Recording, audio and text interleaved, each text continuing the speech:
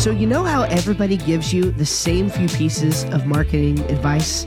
And you know how you've tried them all, but haven't moved the needle? Yeah, we know the feeling. You already get what to do, but you can't seem to execute your marketing the way that others do. Well, those days are over. This podcast is for those who are ready to rework age-old marketing wisdom into a repeatable system that actually works every time, even if you've already tried it all before. I'm Steve Schramm, and this is Marketing for the Rest of Us. This is the unfair advantage for online entrepreneurs.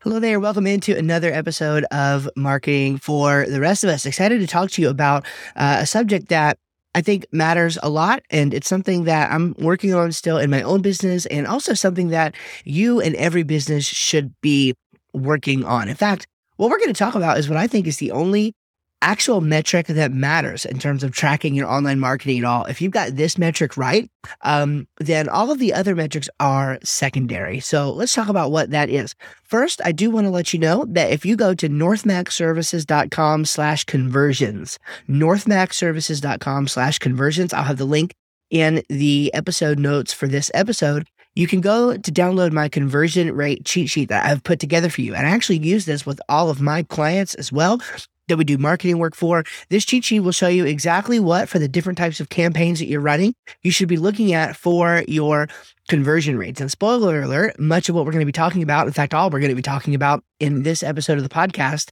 is email, your email list, okay? Growing your email list. And so your conversion rate on your lead funnels and things like that is going to be really important, even on your webinars and some of your other types of funnels that you're doing.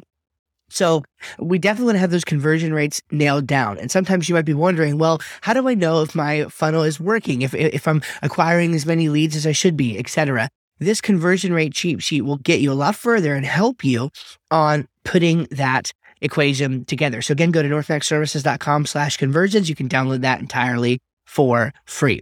So let's talk about this for a minute, have kind of a candid conversation here about this. So in business, it's really easy to get focused on the wrong things. And especially like if you're into marketing at all, you know, there are lots of different teachings around, you know, like the people who teach the ads want you to be looking out for like certain numbers, right? That matter to them. And the people who teach hardcore sales, they want you to be looking out for certain numbers for them. The people who teach content marketing, they want you to be looking at numbers, right? They want you to have so many people watching the streams and, you know, downloading the podcast and all these different ways of actually attempting to measure success. But what if I told you that really there was only one number that mattered, only one thing that applies across all of those, because you can actually use this to leverage and get great numbers in the other realms. There's really only one number that matters.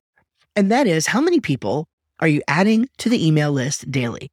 As the list grows, the business grows. And it almost doesn't matter what business you're in for that to be true. Okay. As the list grows, the business also grows. Now, so how do we then measure that? Well, I mean, it's pretty simple. It's honestly the simplest dashboard that you could possibly hope to have. You're just measuring, well, when somebody comes into my world, how many times does somebody view, okay, the actual landing page or the opt-in or whatever, versus how many times they sign up. So let's say if we're just talking about lead funnels, we're just trying to get leads in the door, you want to have about a 20% opt-in rate at least, or you know it's not working. Right now, no, it's perfectly cool to have more than that, and many businesses will have more than that. But for most businesses, if you're averaging less than 20% opt-in rate on your lead magnets, then you're doing something wrong, and you need to tweak something, either the hook that initially brought people in, or the story that you're telling, or the offer that you're making. Something about it is not compelling enough to get them to actually take action and get onto your email list. So that's the key. Now, let me tell you kind of a story to sort of cement this in your mind. I want you to just think back to all of the even high profile business acquisitions that you can possibly think of. You know, the one that really comes to mind for me right off the top of my head is when Facebook tried to acquire, or when they did acquire, Instagram. And then I think they also tried to acquire Snapchat and didn't actually do that. Although don't quote me on that. I know they didn't acquire them, but I'm not sure if maybe somebody else did, or because I know they rebranded to Snap or whatever. But I do want you to think about these acquisitions. Now, let me ask you a question. Do you think that Facebook could have mimicked the functionality of Instagram at the time that purchase was made? I think the purchase was made for about $1 billion. I believe is the number. I could be wrong on that too. I believe the number was $1 billion that Facebook purchased Instagram for. And so the question is, why? I mean, surely they could have just recreated it. They could have recreated that technology for themselves. Why purchase it? Well, it's because they weren't purchasing rights to any IP, right? They weren't purchasing the development team. They weren't purchasing the creative strategies. No, they were purchasing the customer list, right?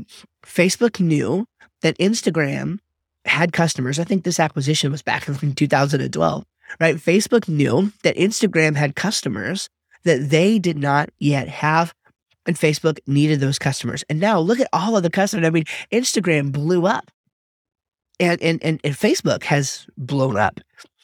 So you see how these things work together. My only point in saying that is when you have a customer list, you have it all. When you have people who are ready to buy, and this, honestly, this goes for large scale and small scale, right? I think of my wife.